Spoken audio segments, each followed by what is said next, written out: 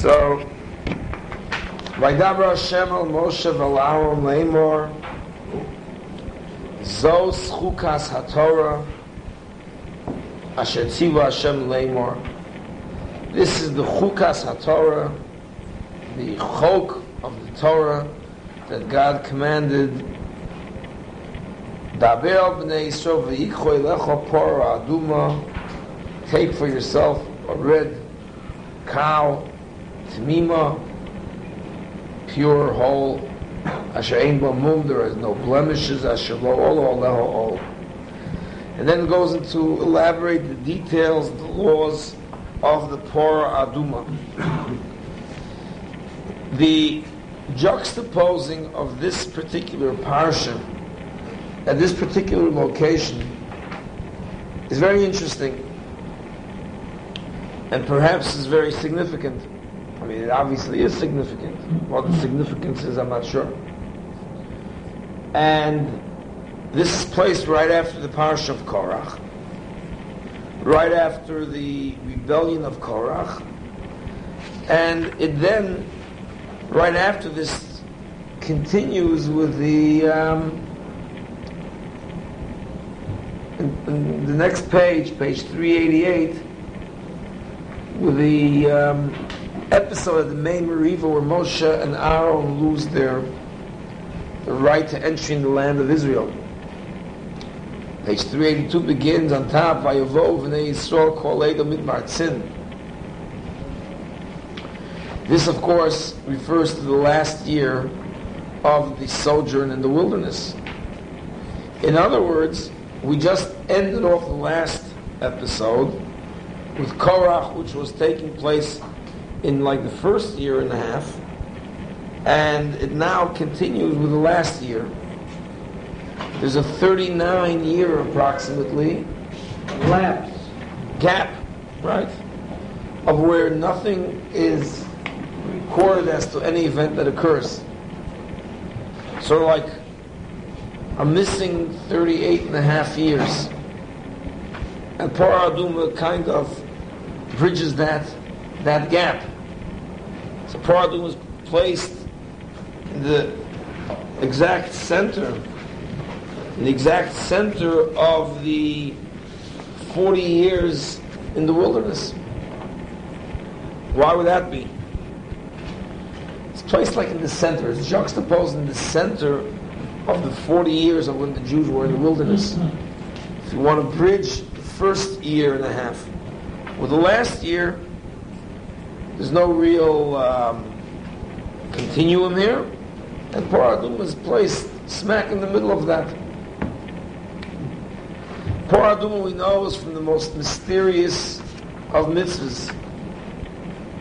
Shlomo Melech himself referred to the mitzvah Parah Aduma as too much beyond his capacity to comprehend.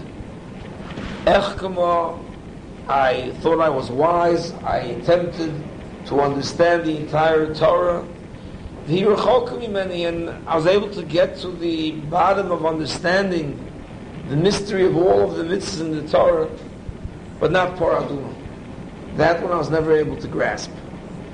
And therefore Parah Aduma is used always as the prototype and the model mitzvah that seems to be beyond the capacity of the human being to understand its reason, its rationale. Although there are reasons that are given for Parah Aduma, but apparently it's still always considered beyond the capacity of the human being to fully comprehend the mitzvah. And in a sense, therefore, Parah Aduma becomes the model mitzvah of where man comes face to face with the divine imperative in a way which he can't fathom. That's what Parah Aduma is. It becomes the prototype of divine commands that are unfathomable by the human being. And its placement at the center, or the bridge, perhaps part of its mystery.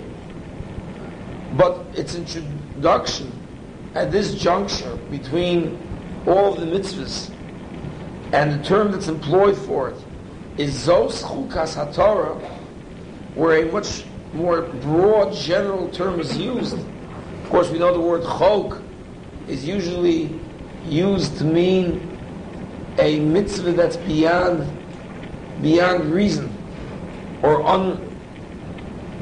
unfathomable. But this refers to it not only as the chok of the Porah Aduma, but as the chok of the entire Torah itself. If you look on the top right, the Or Chaim HaKadosh already, someone asks this question. Zos chukas HaTorah, says the Or Chaim, tzorach lo das, lomo kino l'mitzvah zu, shem klolus HaTorah. How come this particular mitzvah, which is only one mitzvah out of the Taryag mitzvahs, out of the 613, how come this mitzvah is called and introduced with the expression of the entirety of the Torah? It becomes almost as a model mitzvah of all the mitzvahs of the Torah. It's by saying Zos Chukas HaTorah, you're saying, I'm now going to tell you the chok of the entire Torah, whereby all of the Torah is embodied and incorporated in this one mitzvah. Zos Chukas HaTorah. This is the representative of the entire Torah. Why? Because the expression that should have been used would have been Shehoyo Lo Loymar Zos Chuka. This is the chok, or Zos Chukas Hatuma, or this is the chok of the laws of impurity, or it could have said Zos Chukas Hatara, this is the chok of the laws of purification, or it could have said Zos Chukas Hapora. The expression that should have been used over here is similar to what we find in the rest of the Torah whenever a particular law is introduced, such as, he gives an example, Zos Chukas HaPesach. This is the chok of the law of Korban Pesach. It introduces it by saying, Zos Chukas HaPesach. This is the chok of the Pesach. That's the way a law is usually introduced. So here we're dealing with the laws of Porah Aduma, or the laws of Tumah, or the laws of Tara. It could have introduced it by saying, Zos Chukas HaPorah, Zos Chukas Hatuma, Zos Chukas Hatara. Instead it uses a very generic expression of Zos Chukas HaTorah. Why does Porah Aduma become the mitzvah that gets introduced in a generic way for the entire Torah? Actually, there's one more place where we find the expression of Zos Chukas HaTorah as a introduction of a particular mitzvah itself. Where is that? If you look in Parshas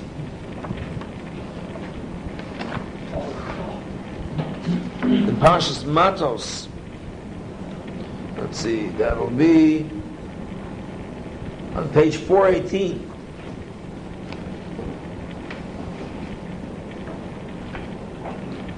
Page 418, Pasuk Chaf Aleph.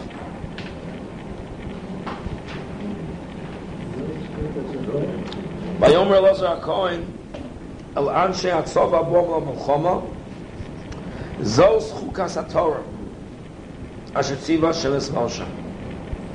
So again we find the expression, the generic expression, the general incorporation of one mitzvah as being the embodiment of Zos Chukas HaTorah. It's one mitzvah referred to over here. Actually, it takes 3 psukim to mention it, and it's called Zos Chukas HaTorah. It's introduced the same way as Porah Aduma. What mitzvah is that? It's the mitzvah of kashering your utensils. Your utensils were treif, and you bought it from the goyim, or you got it from the goyim in one form or another. So before you could use it, and before you could use it for cooking and baking your own kosher products, you have to kasher it. It's also introduced as Chukas HaTorah. So we'll shortly get to an understanding of what the common denominator is. If there is one, we're not going to go so much into that. We've discussed that on other occasions. What would the common denominator be? But says the Or HaChaim HaKodesh, Ubederech remez yirtze b'amor chukas haTorah. He says a remez, the idea of referring to the Porah Aduma as being a prototype of all of the Torah, as if to say, Shem yikaimu mitzvah zu, that if you fulfill this mitzvah, hagam hayos chuka b'loi tam, although this is considered to be the most chok of all mitzvahs, ma'ala aleim akosef kilu kimu haTorah shetziva Hashem leimor. We give you the credit of fulfilling the entirety of the Torah that God commanded.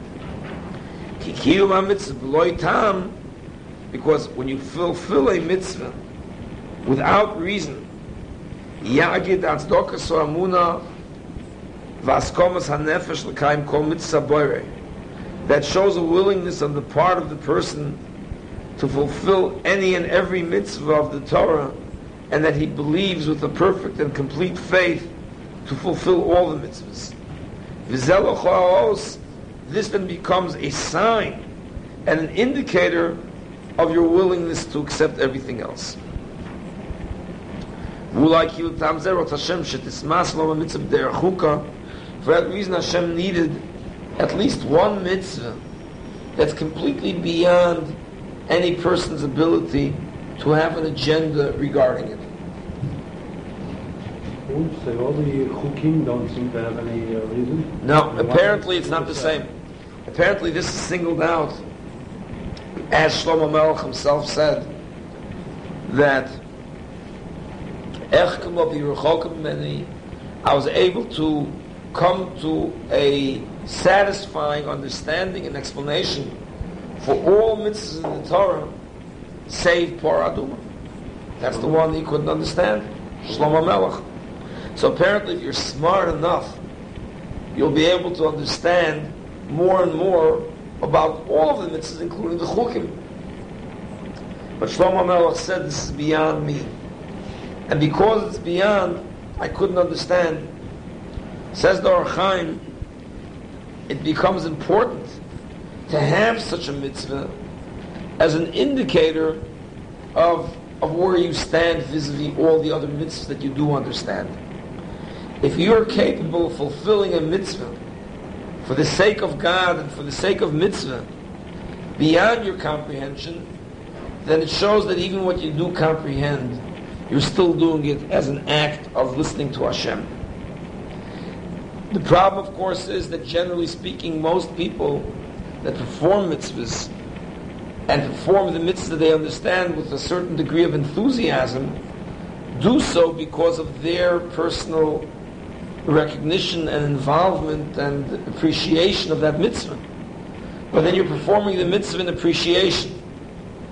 And there's an element of trying to perform mitzvahs because they're mitzvahs, they're commands. The word mitzvah is a command. If you're going to do mitzvahs because you appreciate them and you understand them, and you've never reached the level of performing a mitzvah because God said so. Obedience. We know that when you take upon yourself the mitzvahs of the Torah as a ger, you have to accept all the mitzvahs bar none. And if a ger is willing to take 612 out of the 613, he's not accepted. Even though 612 out of 613 is a pretty good total. It's like 99.8% or 99.9%. I mean, you're 99.8%. You're almost there. So what's the difference if you're off by a fraction of a percent? Most Jews are off by much more. Yeah, that's true. Right? I mean, how many Jews are 90%, 95%, 99%? How many are 80%? Unfortunately. Teretz is, if what we're talking about is the concept of being subservient to God, and you say to God, I like 612 out of your 613, this I'm unwilling to accept, then it's not non-compliance that we're concerned with, it's non-acceptance that we're concerned with. Non-compliance is something which is the failing of all human beings. But non-acceptance means a rebellion. It's like the rebellion of Korach. Korach's rebellion was, everything is good, everybody is holy, but this I don't accept. This I don't, this is unreasonable, and because it's unreasonable, I don't want to accept it. And as a result, you've accepted nothing. If you don't accept at all, then it's an oxymoron to say that you've accepted most. Because obedience, being an Eved Hashem, Avdus, implies subjugation to God's will as being superior to your own. And if you don't accept even one mitzvah, then you're thereby demonstrating not merely non-compliance, but non-obedience as well. It's not subjugation to God. And therefore even one becomes significant.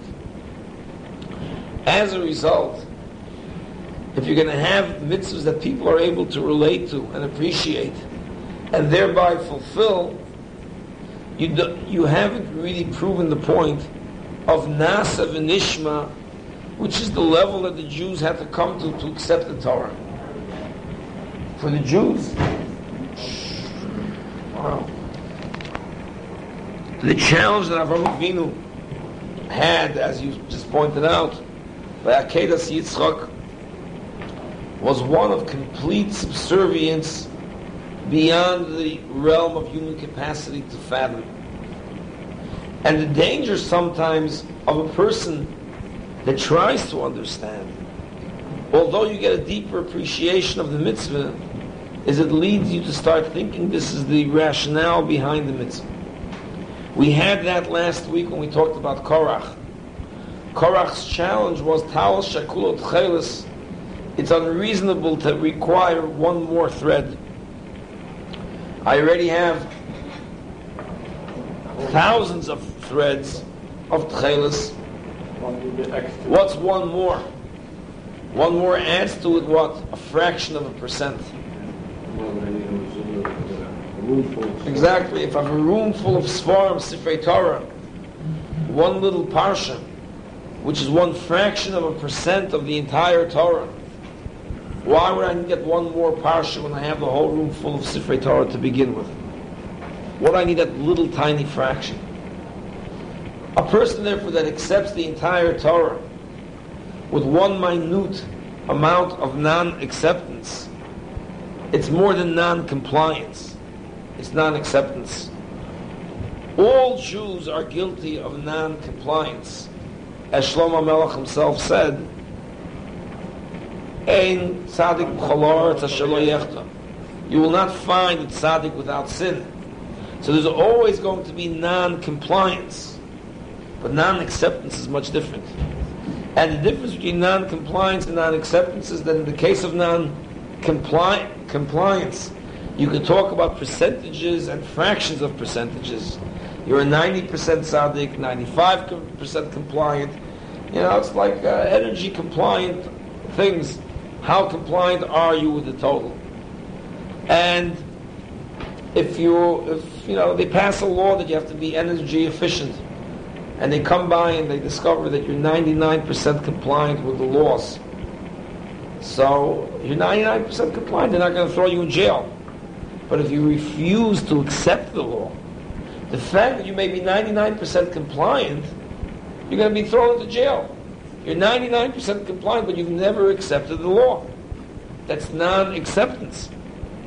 Korach rebelled against acceptance, not merely compliance.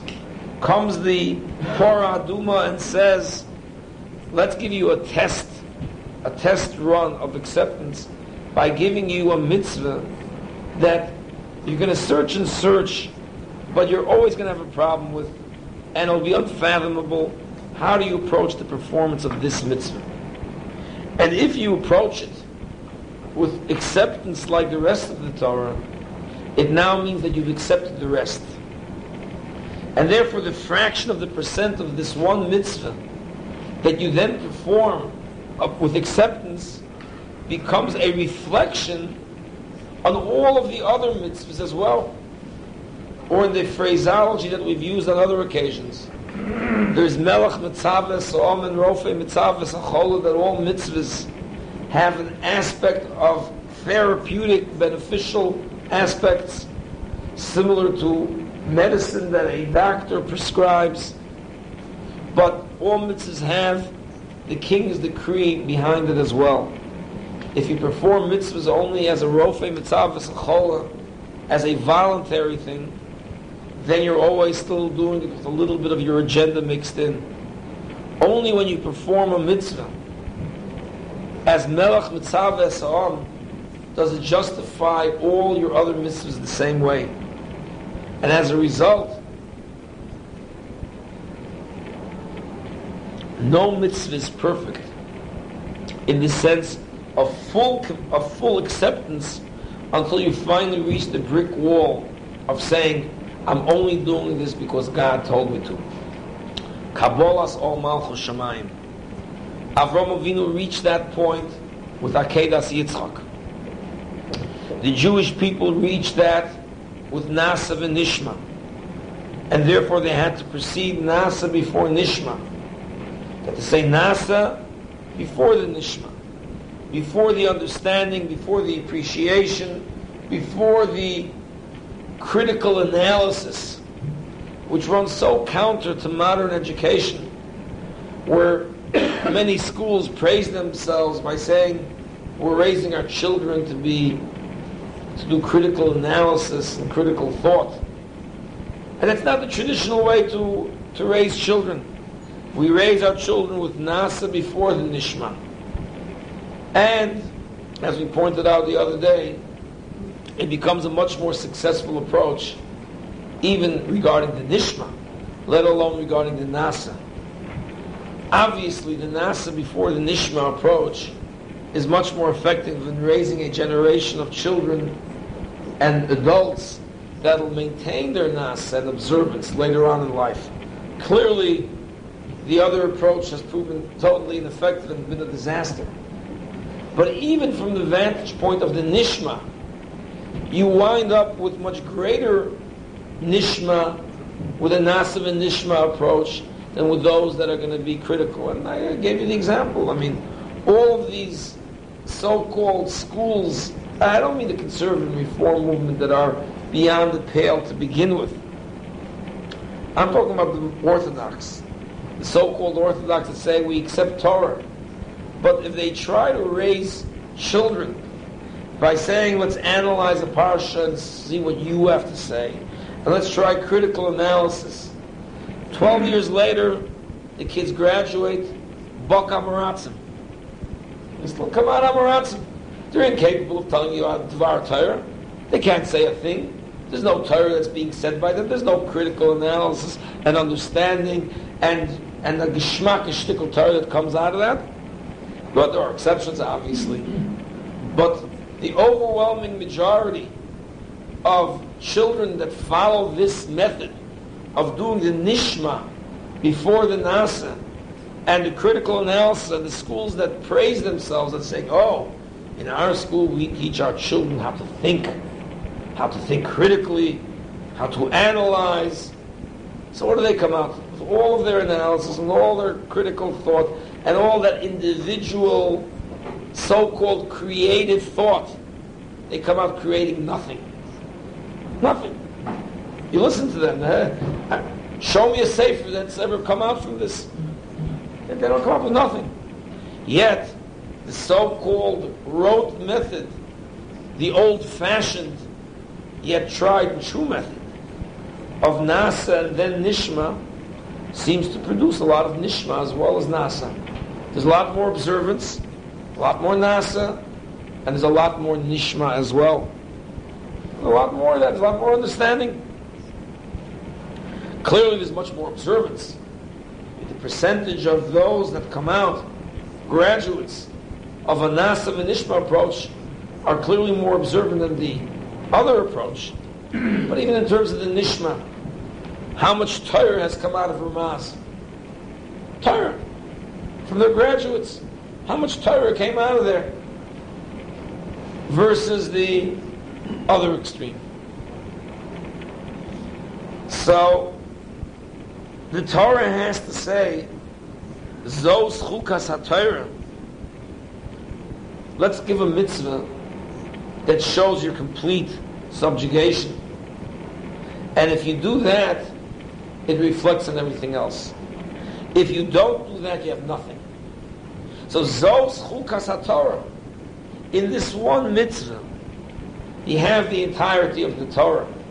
Because if you don't have this mitzvah, you have nothing of the Torah. Not you have 99%, you have 0%.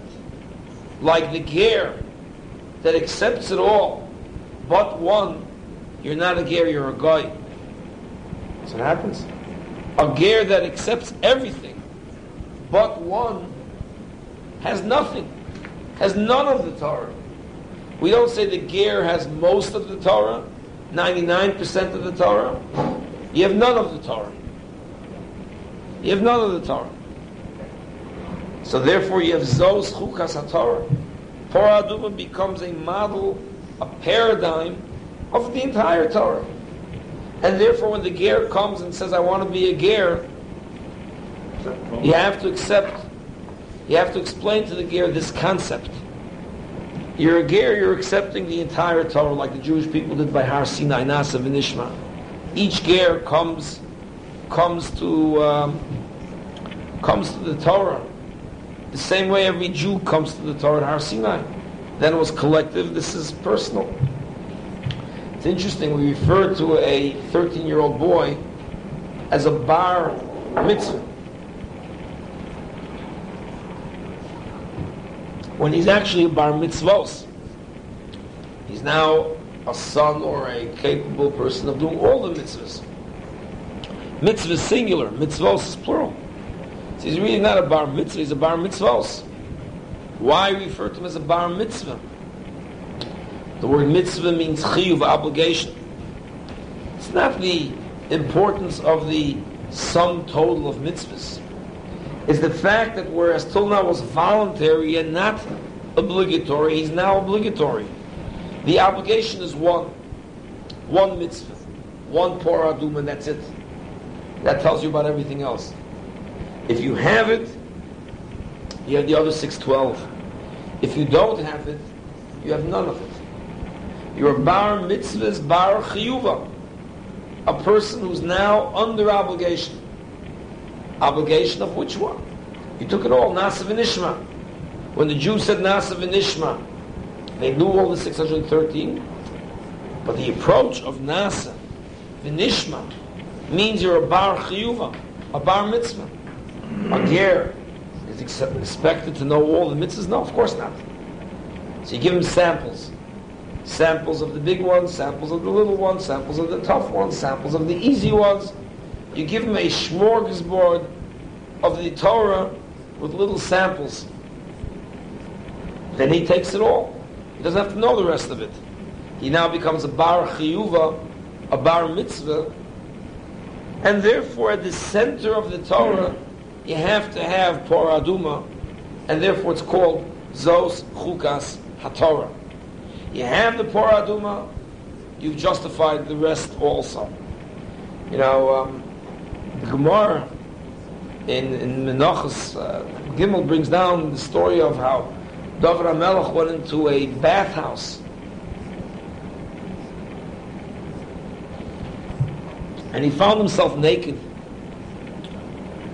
until he looked down and he saw that he still had a mitzvah, the bris. What's the Gemara telling us? Of course he was naked. Everybody's naked in the mikveh. So now you recognize he had a bris. So the Mefarshim say that the bathhouse here means he went into a form of mental introspection, of mental cleansing, like a bathhouse, trying to discern and discover, does he really have any mitzvahs? And as he examined his whole life and all of his mitzvahs, he found himself naked from all mitzvahs. He wasn't covered with any of them. Every mitzvah comes with a little bit of an agenda. Either it comes with an agenda, or an appreciation, an understanding, or a personal enthusiasm, or a personal feeling, or you're doing it because people are observing you. You don't really have a mitzvah without an ulterior motivation behind it. It's very hard to find one. It's hard to find a mitzvah that's without ulterior motivation, ulterior purposes.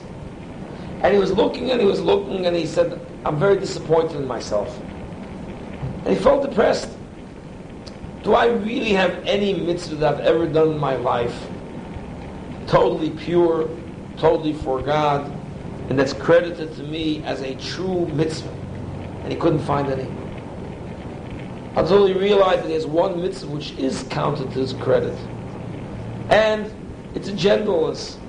I was 8 days old when it was performed on me. If anything, I was crying and screaming. It came with pain, with no understanding, with tmimus, with total perfection, with no agenda whatsoever. Bris Milah. It's the only mitzvah that he had. Of course, that's why some of Farshim explain that Gemara. It's a little different than the concept that we're talking about, Por Aduma, when we're talking about finding a mitzvah without rationale. But it's similar in theme with the idea of having a mitzvah without ulterior motives and without agendas and without personal involvement. It's totally pure. That's referring to more on a personal level in terms of midos, in terms of ulterior motives. Here we're talking about in terms of the person coming to a mitzvah that he recognizes as divine and unfathomable, and he does it without any agendas of his own. That's Por Aduma. Why you're in the middle? Now you say it's in the middle. When I'm saying in the middle, I don't mean that. I'm just saying this is an interesting... I'm not explaining that. I'm not explaining that. I said in the beginning, I said it's very interesting, and I'm not sure I understand why. But it's just interesting that the parsha that separates and refers to that 38-and-a-half-year mysterious gap is the Por Aduma is there. It's Zos Chukas HaTorah. It's introduced with that. But the fact that we introduce a mitzvah as Zos Chukas HaTorah, as this is the chok of the entire Torah, carries with it this particular significance as well. I can make a good argument to have it in the beginning or at the end, but in the middle and then Okay. I told you that wasn't my point. You know, on a similar level, they say over, the Welt says, you have the third meal on Shabbos and you call Shal Shudas. When the correct way of referring to it would be Suda Shlishit, or Suda Shlishis. Right? Suda Shlishis means the third meal. Yeah, but that's the correct way. Shal Shudas means 3 meals. It's very grammatically incorrect. Shal Shudas means Shalosh Sudos. Yeah, which means that you're obligated on 3 meals on Shabbos. Shalosh Sudas. But the third meal is not 3 meals. That's the incorrect way of referring to it. You don't refer to the third meal as the 3 meals. It's the third meal, not the 3 meals. So you go to Ramaz and they will tell you that it's Suda Shlishit, right? They will tell you that. Right? Whereas you go to the traditional, ungrammatic, Shalshidis, right? That's the way you grew up, Harry, right? You grew up Shalshidis. Was hast du jetzt? Shalshidis. Kimarein. It's time for Shalshidis. Comes your Einikel back from Ramaz. Grandpa, I'm sorry. It's not Shalshidus, that's ignorant. It's Suda Shlishit. It's the third meal. So you tell your little Einikel, my Einikel, the reason why I call Shalshidus is for a different reason. We're obligated on Shabbos to eat 3 meals. It's a mitzvah, right? Mitzvah. Very, very difficult mitzvah. Indeed, isn't it? Friday night, you're famished, and you come home, and the kegels coming out of the oven, and the soup, and the gefilte fish, or the white fish for those of you that like that. 2 challahs and kiddush, and you sing Shalom Aleichem, and you sit down to nice. It's grace and mitzvah, shame mitzvahs, Shabbos, Kovod Shabbos, and you're fussing away. Yeah, It's no chok. yeah, it's no chok, it's no chochmah to eat that. Koit Shabbos, Koit Shabbos. This can go chok. Next morning you go to shul, and you come home after a long davening. All right, 11:30, 12 o'clock, and the shalom is over there, and you're raring to go, waiting for that shalom. You're waiting for that shalom. You're eating shalom. Oh, Koit Shabbos, Kodesh, and you're eating, big chayk there, right? Comes in the wintertime, 4:30 in the afternoon, and you're going to the shul, and that smell of that tuna fish hits you in the nostrils, and whatever you see on the table, that tuna fish just permeates everything. And you see those 2 challahs that are sitting around all Shabbos a little bit hard, it's already glazed over, that egg crust. And your little grandson is telling you, Grandpa, I'm not so interested in Shal Shudas or in Suda Shlishit anymore. Yeah. And you tell him, my grandson, if you eat this meal, then all 3 meals means you did a mitzvah. Then you get credit for the other 2. If you're not going to eat this 3rd meal, then you don't get credit for the other 2. Because you didn't eat it because it's a mitzvah. So if you don't eat Suda Shlishit, then you didn't get Shal Shudas at all. Not that you got 2 out of 3. He's telling you, I did 2 out of 3. 2 out of 3 isn't so bad. What's the shlach? 2 out of 3, I got 66%. No. If you don't eat Suda Shlishit, then you didn't eat Shal Shidas. So therefore you're telling him, eat Shal Shidas. Because now by eating this, you're eating Shal Shidas. You get credit on the other 2. That's the difference between the critical approach of Suda Shlishit to grammatically say it correctly, or the old-fashioned, ungrammatical usage of Shal Shudas, but that's much more meaningful. If you eat Shal Shudas, you get credit for Shal Shudas. If you do Por Aduma, you get credit on the rest of Zos Chukas HaTorah. That's why it says Zos Chukas HaTorah. Interesting. We're going to be learning next week. We're behind in the daf. We're going to be coming across the Gemara in Kedushin Daf Lamed Aleph. We're learning Kibud Av Eim. Kibud Av Eim is one of the nicest, most charming of mitzvahs. Especially parents love to, they love that mitzvah. They like to learn with their children. But we all understand. And we have that famous story of Doma ben Nesina, who didn't want to wake up his father, even though he was going to lose a big business, deal. And Hashem rewarded him a year later with what? With a Por Aduma. So for the mitzvah of Kibud Av Eim, which is so logical and so reasonable and so rational, if you fulfill it the way you fulfill a mitzvah as you're supposed to, you get a Por Aduma out of it. Because there's a little bit of Por Aduma in every mitzvah. That's the point. Every mitzvah contains a tiny little Por Aduma. Every mitzvah has that. Shal Shidas, there's a little bit of that tuna fish in the cholk and the kigel and the challah. There's a little bit of that Shal Shidas there. Por Aduma is the paradigm of Chok. Por Aduma is the model Chok. There's a little Por Aduma in every mitzvah. Doma ben Nesina fulfills Kibud Av Eim, although he's a guy. And he doesn't have to, he does it only because it's reasonable and logical. But for Yidden, there's a Por Aduma there as well. Zos Chukas HaTorah. So there's Por Aduma everywhere, in all mitzvahs. Coming after the story of Korach's rebellion, which was about the inyan of Tchelis, you have that mitzvah. Let's read what Rav Moshe Feinstein says. Dorash Moshe. Zos Chukas HaTorah, we find, as we just pointed out, in the Parshas Matos says Zos Chukas HaTorah by Giulei Nochrim, by the laws of kashering dishes. How come in these 2 places in the Torah we have the introductory phrase of Zos Chukas HaTorah? Why these 2? So there's a lot of interesting reasons for it, but in light of what we've just said, it draws our minds to an interesting contrast. Is there anything more logical than kasher and kelim? Is there anything more logical? Illogical, yeah. No more logical. Sure. In other words, if you're not allowed to eat treif, and you just cooked something, you cooked pork in this pot, I mean, isn't it logical that you have to clean it out and either burn off the fats or cook out the fats or whatever it is to get rid of the treif that's there? In other words, it's a law of physics of what's it called? It's based on elementary science. Kashering, k'boile kach polta. It absorbed, and you wanted to get rid of it. I mean, it's perfectly logical. In fact, you shouldn't really need a mitzvah for it. Of course, you have to kasher. What else are you going to do?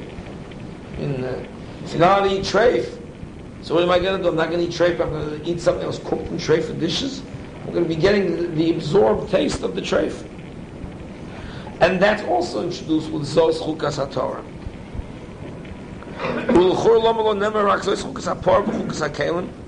Again, the Kash of the Or Chaim, why refer to these two mitzvahs as Zos Chukas HaTorah? It should be Zos Chukas HaPor, Zos Chukas HaKelim. The nearest, as Rav Moshe Shula Lamed, I'll call a Torah, Bein Al Dvarim She'ein Sharech Leidatam. It's to teach us the common denominator of all of these mitzvahs. Those that are unfathomable, Bein Al Dvarim She'tam Poshet, and those mitzvahs are the most understandable, reasonable. Everybody, as soon as they start becoming religious and you have to kasher their kitchen, the first thing they ask about kasher your kitchen, what does that entail? And you explain to them, it's one of the most reasonable things. No one has difficulty grasping the concept of kashering a kitchen. It's posh. But even there's Por Aduma Zos Chukas HaTorah. Zos Chukas HaTorah applies to Por Aduma and it applies to kashering the exact same way. You take the most logical of mitzvahs and the most illogical of mitzvahs, and the underlying theme on both is chok. Zos Chukas HaTorah. Gzeres HaMokim. Av b'dovam shenemar tamim b'Torah. And therefore, even mitzvahs, not only where we think we grasp the reasons, or where the Gemara tells us the reasons, but even if the Torah tells us the reasons, it's still a chok. That's the chiddush. Not only mitzvahs that we come up to a brick wall, but you should know that mitzvahs that the Torah gives reasons are still beyond their reasons. Vaf elu shenemar tamim b'Gemara. Kol shken tam shenemar b'divrei hagoyim shel chasem from Shlomo Melech. And there's a kosev. And therefore mitzvahs that have reasons brought down, whether it's in the Sefer HaChinuch, whether it's in the Rambam Moreh Nevuchim, whether it's said by some rabbi in some sermon and some discourse, whether it's in a medrash somewhere, whether it's said by the Gaonim, even if it's in the Gemara, even if it's in the Torah, even then, it's still a chok. It's important to remember that. Zos Chukas HaTorah. All the Torah is ultimately Por Aduma without reason.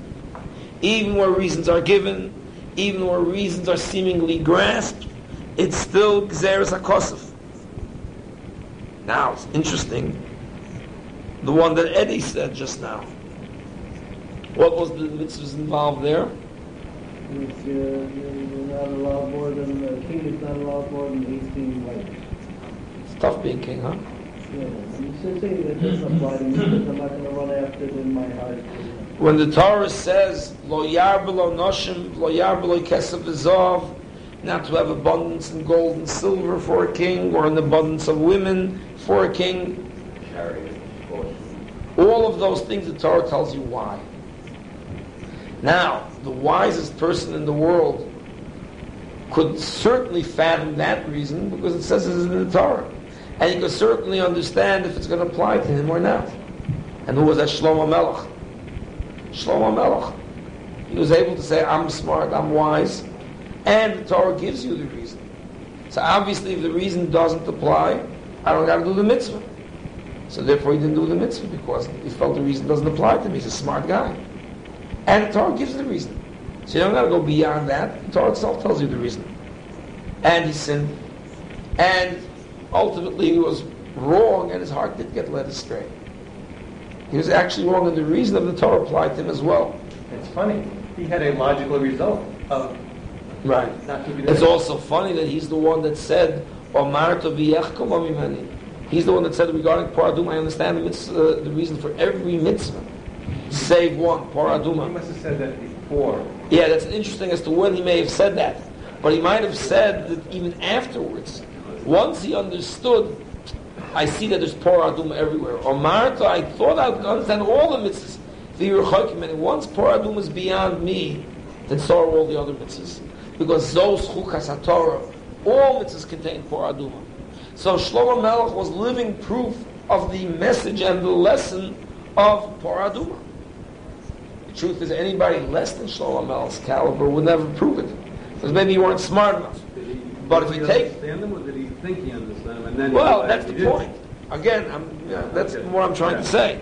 The point is, Shlomo Melech, you needed the person who's wisest of all men. That's Shlomo Melech, wisest of all men. Chacham mikol adam. You take him, and he says, I've reached the end of my ability to grasp. With Paraduma, ultimately he didn't even grasp the simplest, is what it comes out to. Because there's an element of Paraduma in the simplest. And there's nothing simpler than a mitzvah that's so logical, where the Torah tells you, this is pretty obvious. That's simple, that's for sure I could grasp. Ultimately, he learned the lesson that even in there's Paraduma.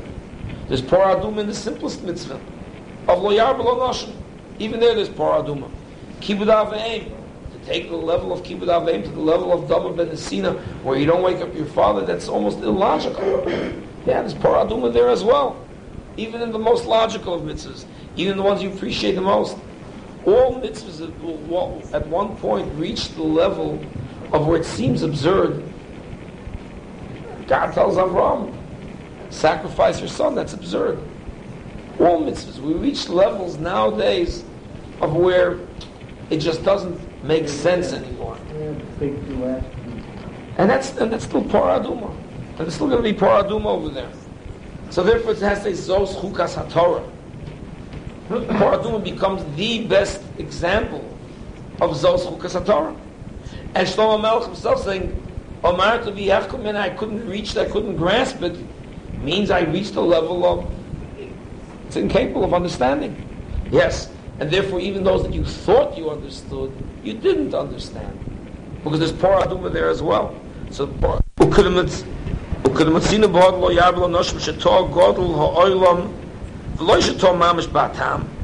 does it mean when the Gemara in Sanhedrin says that he made a mistake? He didn't make a mistake. He understood it well. He couldn't have made a mistake in the reason. Shlomo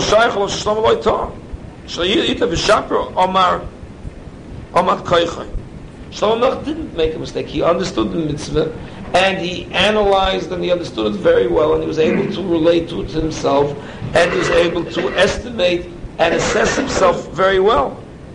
The mistake that he made was not in the reason of the mitzvah. The mistake that he made was not in his assessment of himself. It's the fact that you could make the assessment.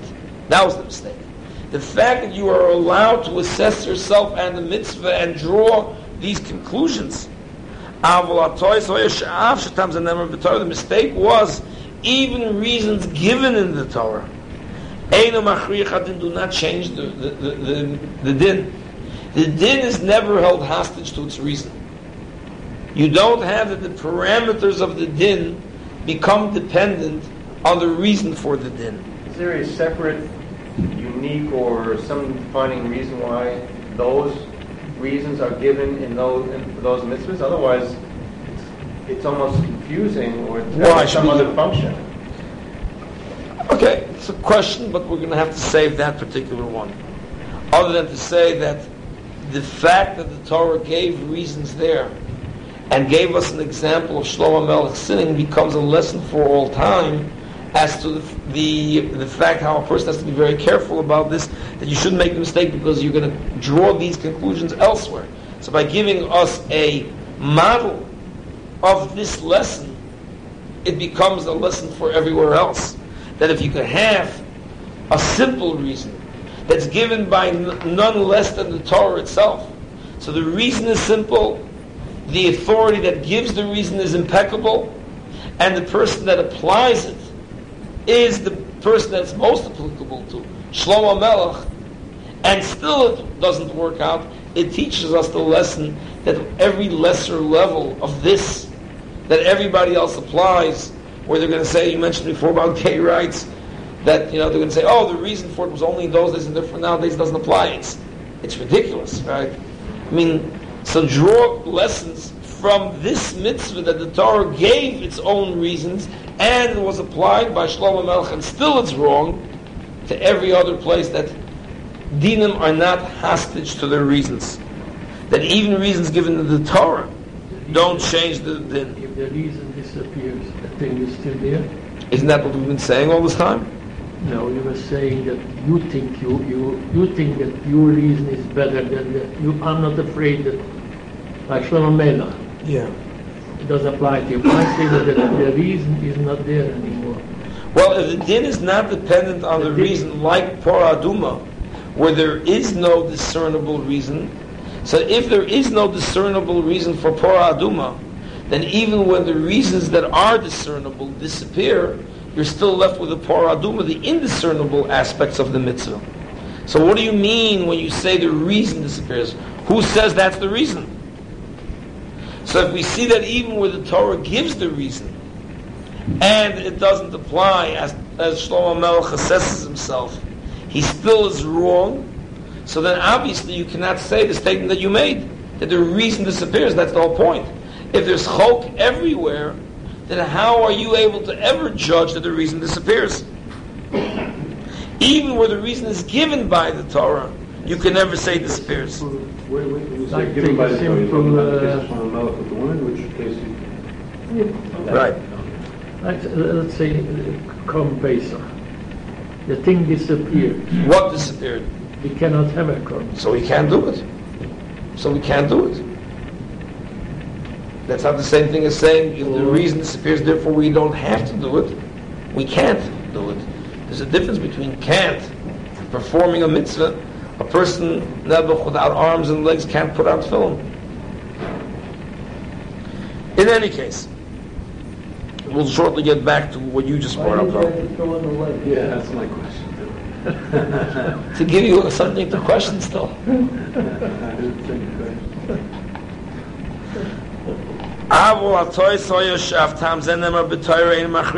The reason, although given in the Torah, does not compel the din.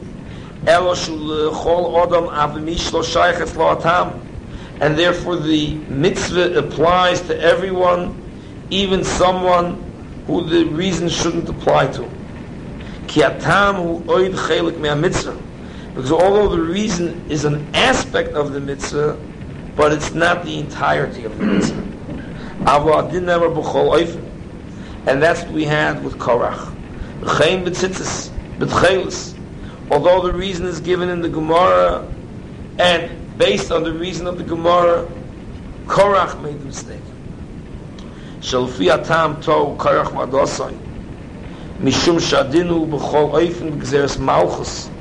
It's applicable universally no matter what.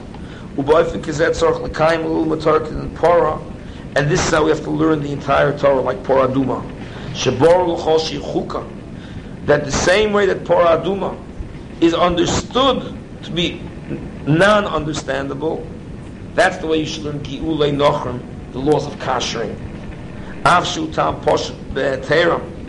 Even though the reason is obvious, even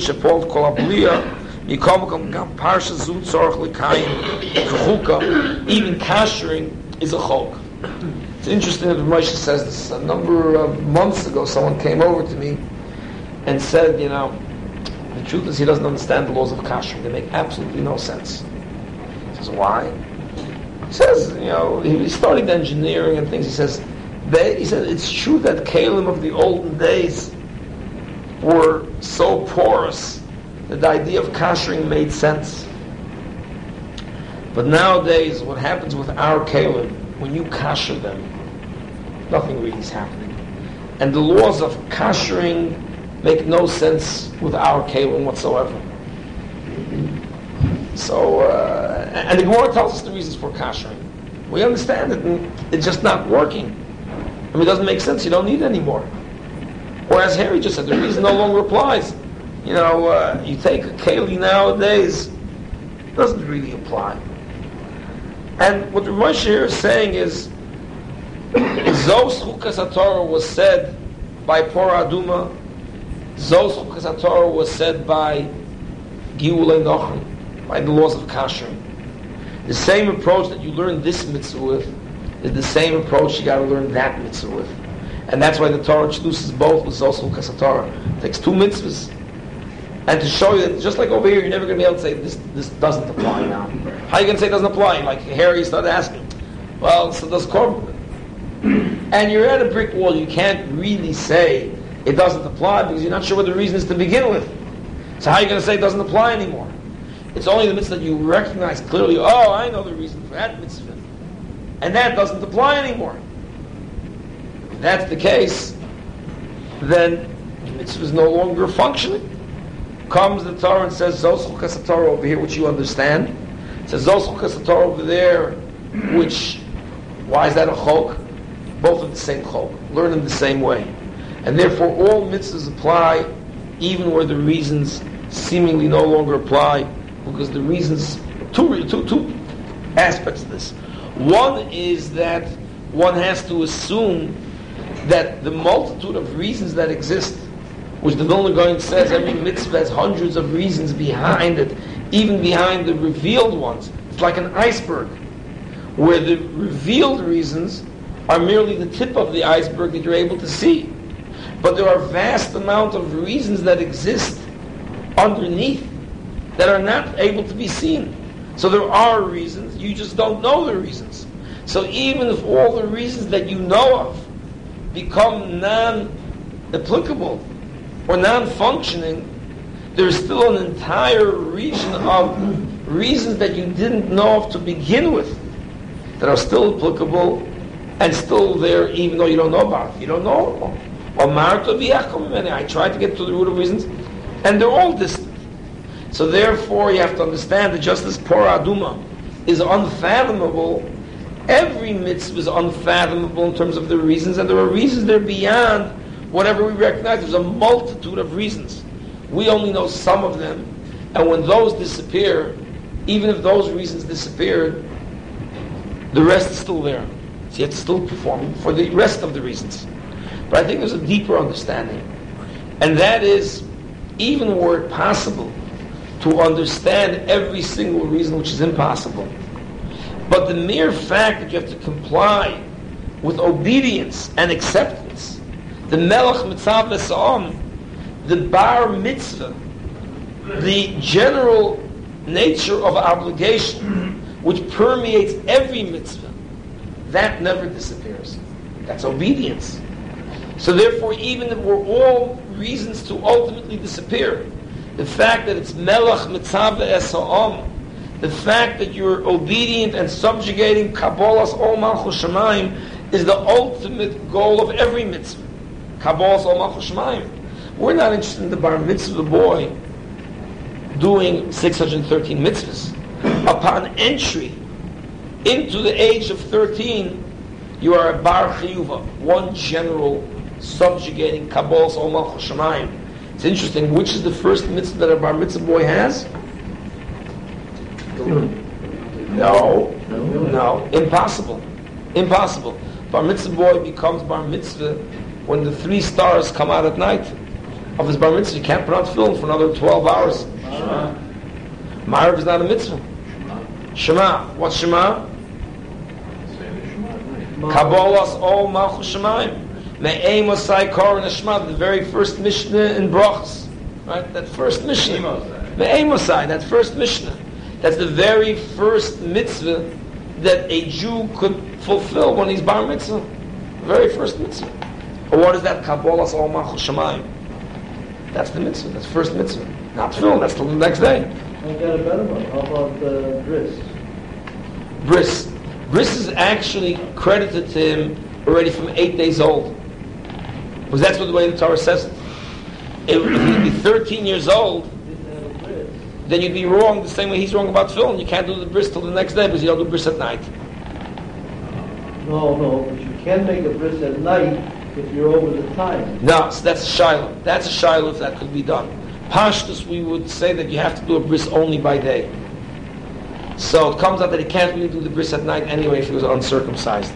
So the very first mitzvah that comes is the night mitzvah of Shema, which is Kabbalas Ol Malchus Shemaim. Your bar mitzvah. One mitzvah. Kabbalas Ol Malchus Shemaim, which is the embodiment of every mitzvah. That's the Nasa v'Nishma. And until you reach that level of Nasa v'Nishma, you got nothing. If you're Nishma v'Nasa, you're nowhere. You have to be Nasa v'Nishma, because if you're Nishma v'Nasa, you got nothing. Just like a ger, just like Klal Yisrael at Kabbalas HaTorah, just like the Bar Mitzvah boy at age 13, Zos Chukas HaTorah, without Porah Aduma, you got nothing. With Porah Aduma, you got everything. Shal Shudas. With this, you got it all. Without it, you got nothing. Without Shal Shudas, you don't get no Suda Shlishit, or the second or the first, you got nothing. With it, you get all three. Without Porah Aduma, no mitzvahs. With Porah Aduma, all the mitzvahs. It's the embodiment of all. So therefore, it's bar mitzvah, one mitzvah, Kabbalas Ol Malchus Shemaim. Therefore, Shlomo HaMelech or Korach were mistaken with this and taken with the laws of kashering. Both are Zos Chukas HaTorah, because the common denominator of all mitzvahs has to be this. A number of years ago, there was an article in Time magazine that discussed the Rambam, Maimonides. What a great person he was. And probably as a result of that article, there's been a mistaken notion in the Welt at large, which it's interesting, if you ask people about, tell me over statements of the Rambam, how many people seemingly know this statement of the Rambam?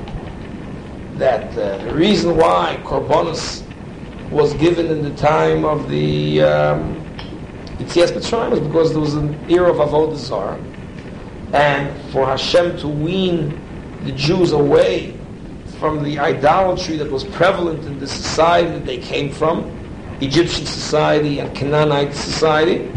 Therefore Hashem said, listen, although this might not be my ideal preference, but do Korbanos to me rather than Korbanos type idols. That's how the Rambam rationalizes and explains the mitzvah of Korbanos. And it's funny how many people know this particular Rambam in Moreh Nevuchim. Of course, they all come to the same conclusion. It's a conclusion that comes from learning in Ramaz type schools, which is that, therefore, when nowadays that we don't have idolatry, and the whole idea of serving God with blood and killing animals is repulsive to modern sensibilities, so there would be no point in having a third Beis HaMikdash where you are reconstituting all of these things that to us do nothing for us anymore. And therefore, if you'd ask many, many Orthodox people, I'm talking about conservative reform, if you'd ask many Orthodox people that were raised and educated in these kinds of institutions and their ilk, as to whether there's going to be Korbanos in the future, according to the Rambam, if they're familiar with this Rambam, they'll say, I don't know if there's going to be. According to the Rambam, there probably won't be. And I've heard this statement made by many nice, wonderful, good people that are sincere and religious, that they're not convinced that there's going to be, when Mashiach comes, a Beis HaMikdash, where there's going to be Avodas HaKorbanos. They're not convinced. And they say, well, certainly that's not what the Rambam seems to hold. Why? Because the Rambam himself says that Korbanos was a concession to the prevalent custom in order to wean Jews away from that avodah. I think a lot of it came from this Time magazine article, although most people aren't familiar that that's where it came from. But it's hard for me to imagine that all of these Jews educated in these institutions are so expert in Rambam that they know these elusive Rambams and Moreh Nevuchim when they don't seem to know anything else about the Rambam. They don't seem to know much of the Rambam and Mishnah Torah. They don't seem to know much else about the Rambam and Moreh Nevuchim. But this particular Rambam they're familiar with. It's hard for me to imagine they all came across it quite by accident. They must have gotten it either, it's the point. The point is it's not coming from an honest learning of Torah, it's coming from hearing it second-hand and third-hand from somebody else that's not so honest about Torah learning. Because whoever taught it in the same way whoever told you about this was not meaning to teach you Torah. He was meaning to do locker room type boy talk. And that's how you got it. It's the same way that the people that know this Rambam aren't getting it from honest learning, but from dishonest, agenda-driven learning by others. So therefore they're getting second, third-hand, agenda-driven learning. So therefore I think what we should do... Yes, I know a lot of nice Orthodox men that think like that. And it's amazing, we talked 2 weeks ago about Meraglim. Oh, okay. Fine. That's the point. That those kinds of professors teach other people these kinds of things, and everybody walks away with the shtus v'hevel. And the truth of the matter is that it's something which we talked about 2 weeks ago with Parsha Meraglim, how we're so influenced by media and by books and we get such misinformed and misinterpreted information constantly. And this is another prime example of that. So I think what we will do at this point is see what the Rambam himself does right. But not the Rambam in Moreh Nevuchim, which tends to be not very popularly learned, and it's a difficult subject matter to learn. But let's take a look at the Rambam's magnum opus, his work of his life, which was the Mishnah Torah. The Rambam in Mishnah Torah wrote 14 books on 14 subjects that encompass and incorporate the entire Torah. At the end of each work, he tends to end his halachas with a kind of an agodic expression. So the two books that deal with the subject matter, one is called Avoda, the book of temple service, and one is called Korbanos, the book of animal sacrifices. And let's take a look what he writes at the end of these two books. Let's take the first one on top. The Rambam, by the way, was a person who encouraged people to search and look for reasons, even in the Chukim. Even in Chukim. He encouraged that. Mishnah Torah is the Rambam that we always learn. Again, you're telling me stuff that you... Mishnah Torah is the Rambam that we always learn and we always talk about. I know what you're talking about. I just don't want to answer the affirmative to your question. I'd rather phrase it my way. Roy lo adam lizboinen b'mishpatei haTorah hakadoisha v'leida soifinyonim k'fi koichai. It is worthwhile, he says, for a person to try to contemplate the mishpatim of the Torah, the laws of the Torah, and to try to understand them to the best of his abilities. If he doesn't come to an understanding of a reason for a particular mitzvah, it shouldn't be light in his eyes.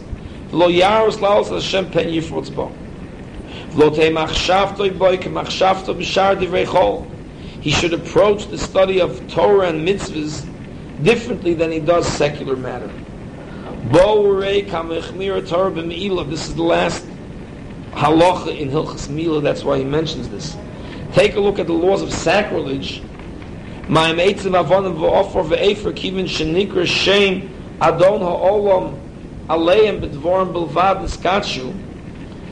he gives an agodic underpinning to the mitzvah of Milah. What's Milah? Sacrilege. It means something that belongs to Hektish. If you use it for mundane, you are in violation of the laws of Me'ilah, and there are different penalties and punishments that go with it. It says, learn the lesson of Me'ilah. And what is that? What is Me'ilah? Sacrilege where you are using to benefit for mundane purposes something that belongs to Hektish. So what is that? Something that's an item, an object. A mere object that's made of what?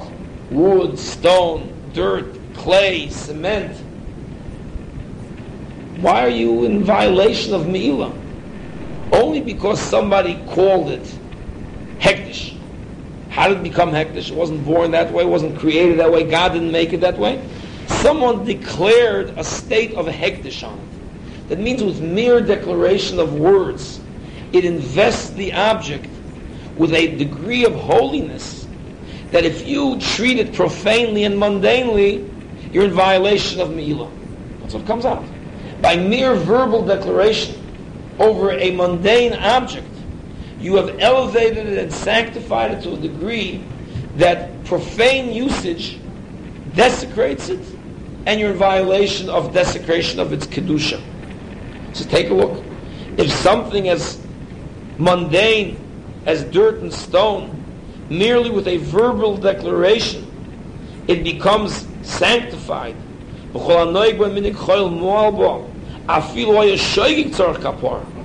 and mere misusage of it in a profaned way is considered a desecration. And even when you do it by mistake, b'shogeg, you still require some atonement for it. Let's take a look how severe it is. What is it? It's dirt, stone, nothing. How did it become sanctified? I made it sanctified. I declared Kedusha on it. And yet I'm not allowed to use it in a profane fashion. It's considered desecration if I do. And even if I inadvertently do it, I'm chayiv and I require atonement. So learn a lesson from that. Search behind the reason and learn the following lesson.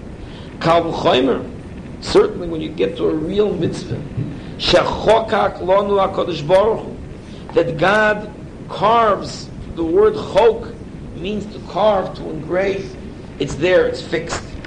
God gives us a chok, it's engraved, and it's there. Shelo yivai to odom ben. A person shouldn't profane it and demean it and kick it. If they shloil atam, because you don't understand the reason, like Korach did, tell me the reason for this. Why should I have to put on another? Ridiculous. And you kick it away. A mitzvah is certainly more kedusha than a declared state of sanctity on an object. Don't treat it in a profane way. That's real desecration. Don't treat it in a mundane way and treat it the same way you would secular matters. A mitzvah is a mitzvah, it's precious and it's holy.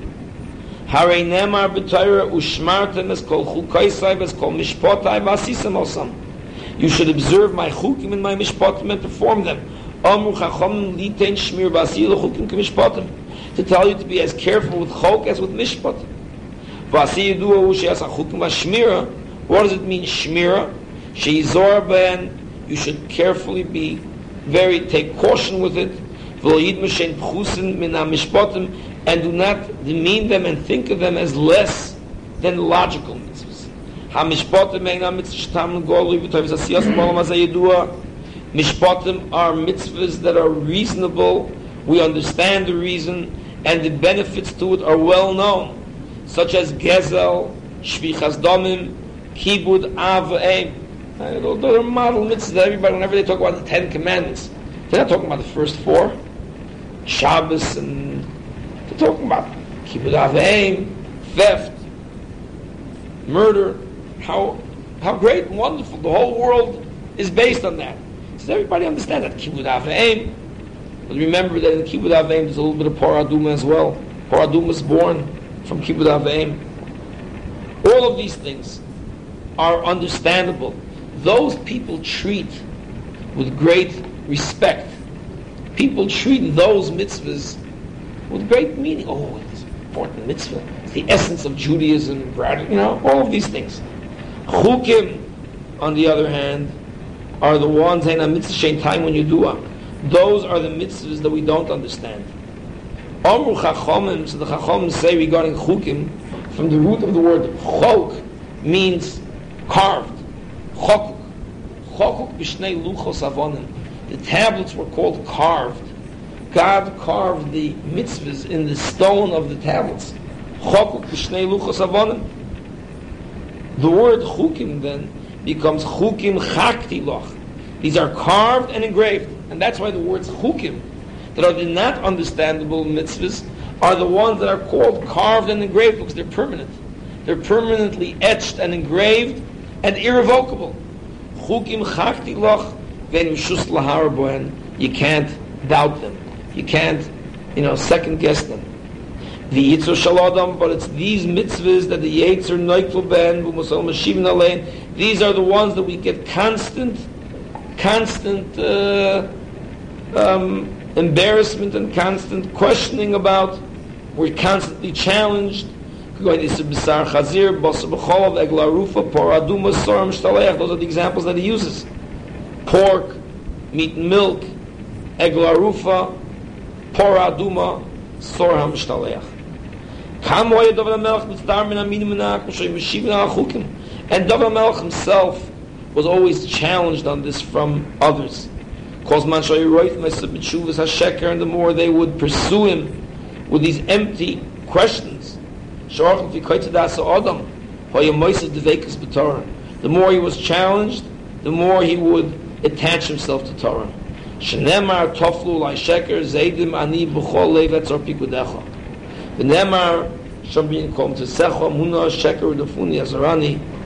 Says the Rambam, and it's funny that these three lines of the Rambam that are well known by everybody that learns Mishnah Torah are not known by all of these nice, fine, wonderful Jews that know of these elusive Moreh Nevuchim that appear in Time magazine.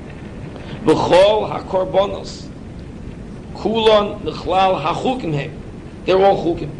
They're not there just to wean you away from Avodah Zarah. The Rambam's contradicting himself.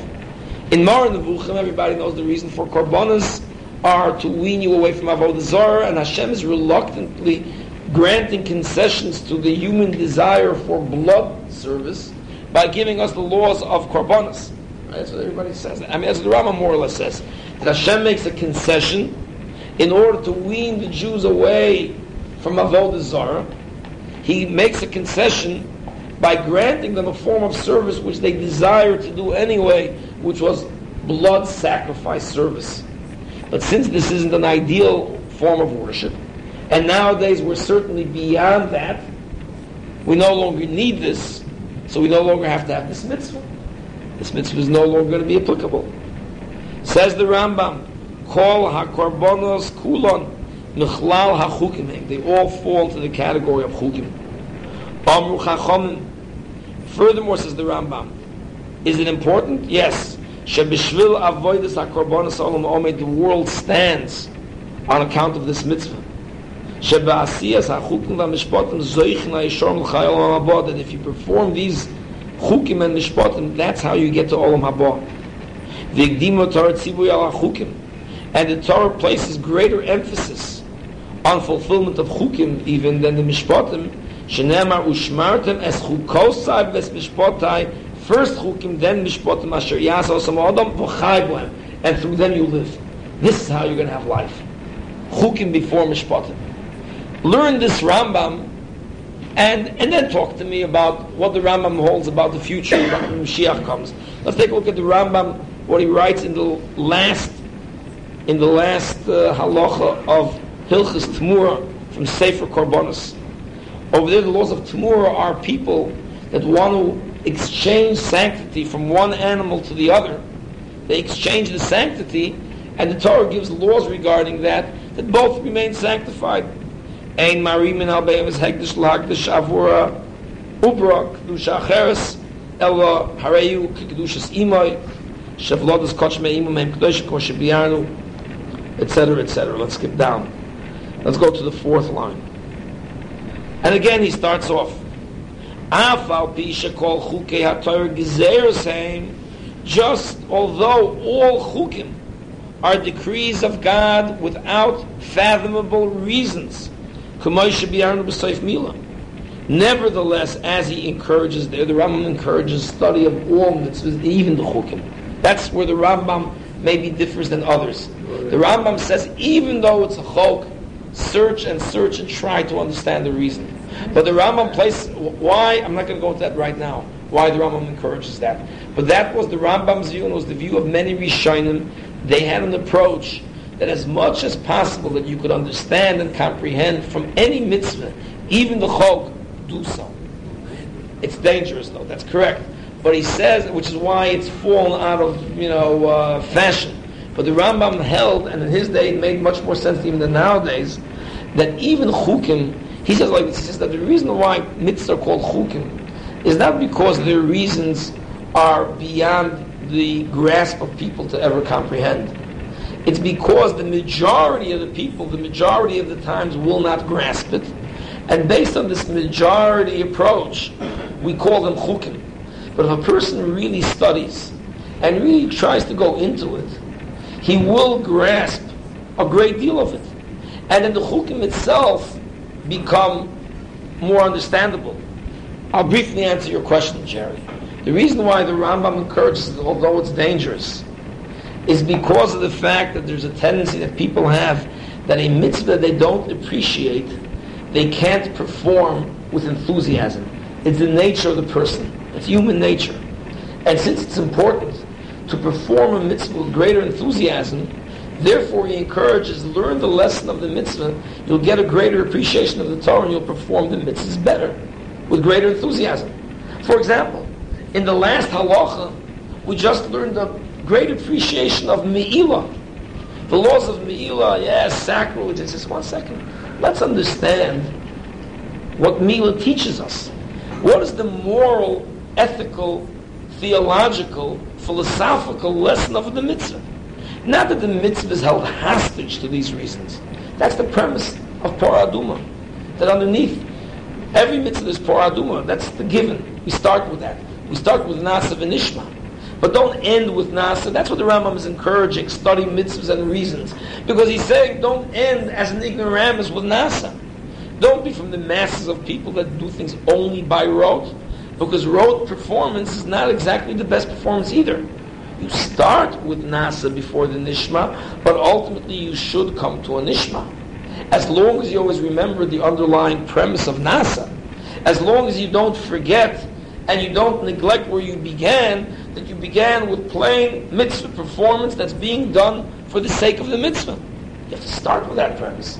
But you can go beyond that and try to understand it, as long as you don't fall into the trap of what you're saying, which is dangerous. Oh, now I understand the reason of the mitzvah, I have to do the mitzvah, the reason doesn't apply. We said that. I gave you a whole share we discussed for the past hour. You can't figure it out if there is no reason. Then So that's what we just spent an hour. That's the basic fundamental underpinning of everything. And whether I encourage you to go beyond that, do not forget the last hour of the shir. I mean, if we're going to go with that, then that's a disaster. Then you're obviously as bad as the masses of people that are ignorant and shouldn't go beyond that. That's why you start with that. That's why it's called a chok. Because if a person is incapable of grasping what we've been saying for the past hour, then don't go beyond the simple understanding and just do it. Forget about it. Be a Pashat Yid and don't do any more. But if you're capable of going beyond that and not falling into the trap, then go beyond that. Because mitzvahs have tremendous lessons to teach us. Ethical, moral, theological, and philosophical. We just gave a reason behind the mitzvah of Me'ilah. And there's a tremendous lesson to be derived from that. Take a look. If some unsacred object becomes sanctified with mere verbal declaration, and all of a sudden becomes holy and sanctified with a verbal declaration that you need to be careful and you need to avoid violation and desecration, even inadvertently. So what does it tell you about how to approach an object of real sanctity? Or mitzvahs? That you shouldn't just be careless and cavalier about it? It's a tremendous lesson. By delving into the reason of the mitzvah, you get a tremendous moral and ethical reason, an understanding. It's pashut. So search them out. Again, don't forget the basic premise. So he says, so he starts off with that introduction. So therefore, again, the counterpart of what the Rambam says at the end of Sefer Avoda is in Sefer Korbanos, the last halacha there. If you juxtapose and put the two together, you get two sides of the same coin, which is the totality of the Rambam's philosophy about mitzvahs in general. Again, I told you, not everybody goes with this. Not everybody says, let's give a reason. As you just said, it's dangerous, whatever it is. A lot of people avoided this entire approach. The Rambam was different. The Rambam's approach was to encourage it. Was it for those days? Now, whatever it is, it doesn't matter. The Rambam's approach was definitely to encourage looking for reasons. He encouraged it. This was his approach. And he does it. And throughout Moreh Nevuchim he does it. But you have to preface it with what he first writes in Sefer Avodah. Then go beyond that. So he starts off with the introduction.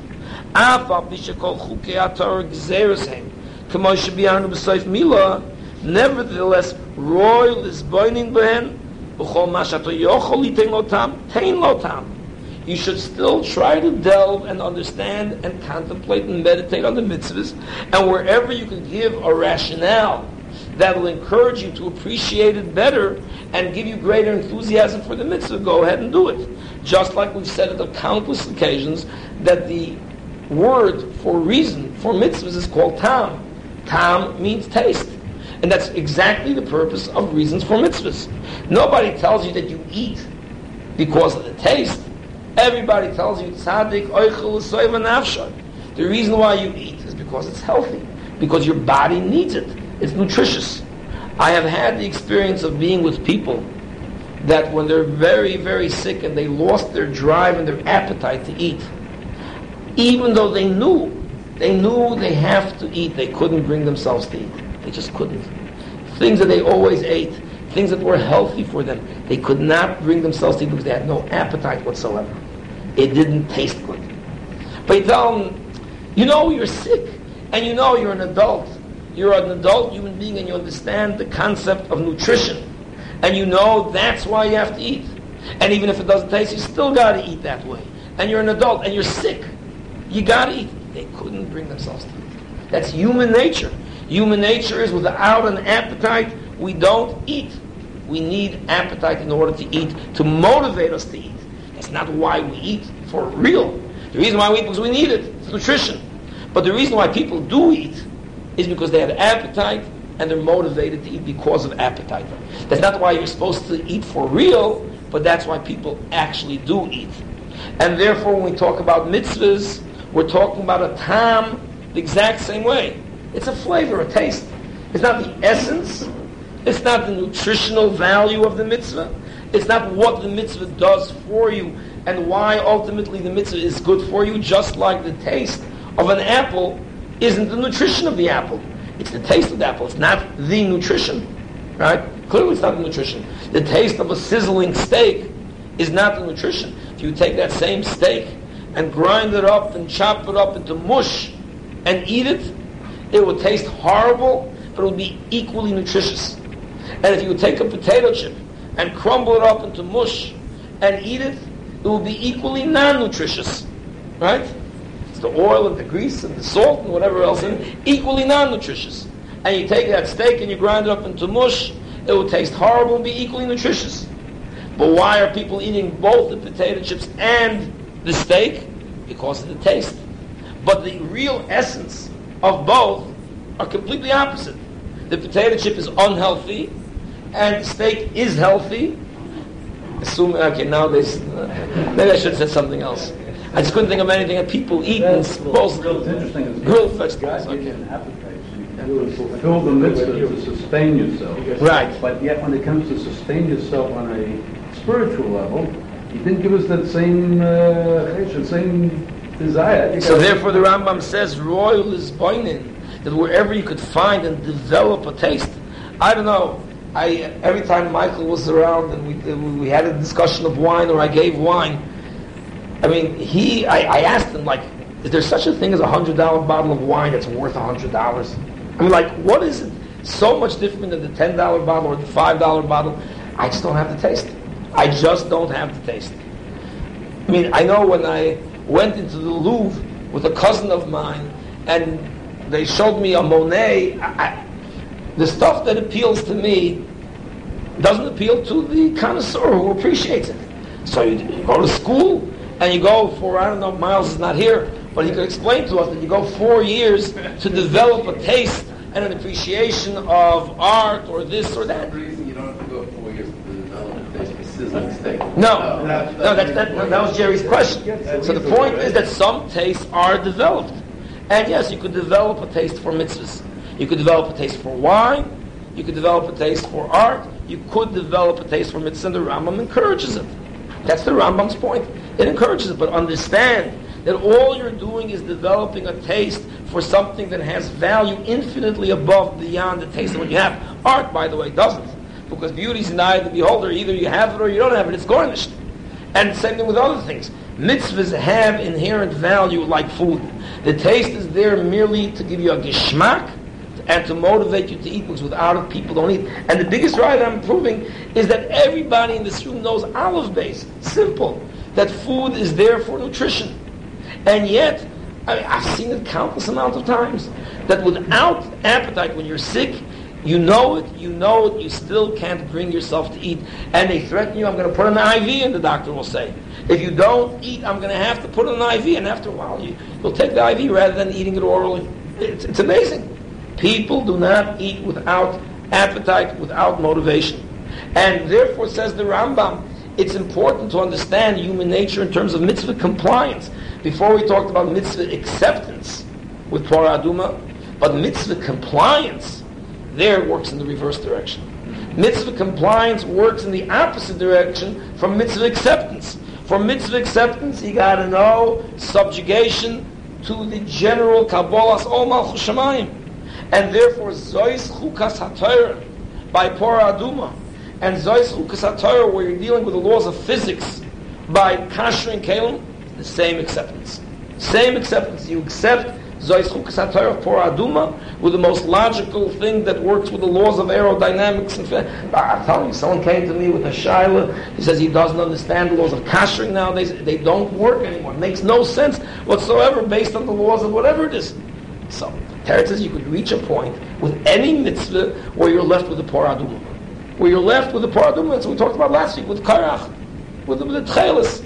So you could reach such a point. Therefore, in terms of mitzvah acceptance, Zos Chukas HaTorah of Torah Aduma is equal to Zos Chukas HaTorah of the most logical, for acceptance.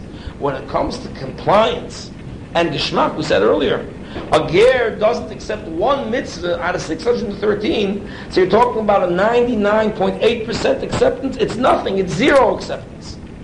Yet there's no Jew that's even on such a level in compliance. Teretz's acceptance is different and compliance is different. No Jew is 100% energy compliant, but you have to be 100% acceptant. So when we're talking about Taimei HaMitzvahs, understand both sides of the coin. When it's acceptance without reason, when it's compliance, you'll be more compliant if you have a gishmak and you understand it. You're much more compliant. Mitzvahs that are not so gishmak or out of style become, unfortunately, people comply with less. Therefore, in the interest of making people more compliant with mitzvahs, we give time in it. And it's encouraged. And it's a good approach. We encourage it because people will become more compliant. That's all part of human nature. Recognize human nature. Recognize human nature. Sure. So it says the Rambam, and again he prefaces it. Although all of the chukim of the Torah are gezeros, and therefore they're going to be beyond reason. And therefore, again, I want to emphasize that the Rambam says all korbanos fall into this category. The idea that korbanos won't be resurrected because it's the reason, shtus, the Rambam says clearly not like that. This is the Rambam talking in halacha.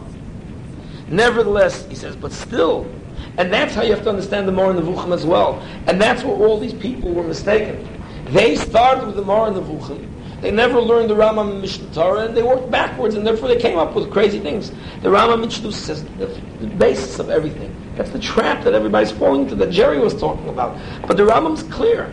And the truth is, it's so obvious and elementary that anybody that understands this will not ever question this ever again. I mean, I'm amazed at how often I get the same question over again from people I've already explained this to.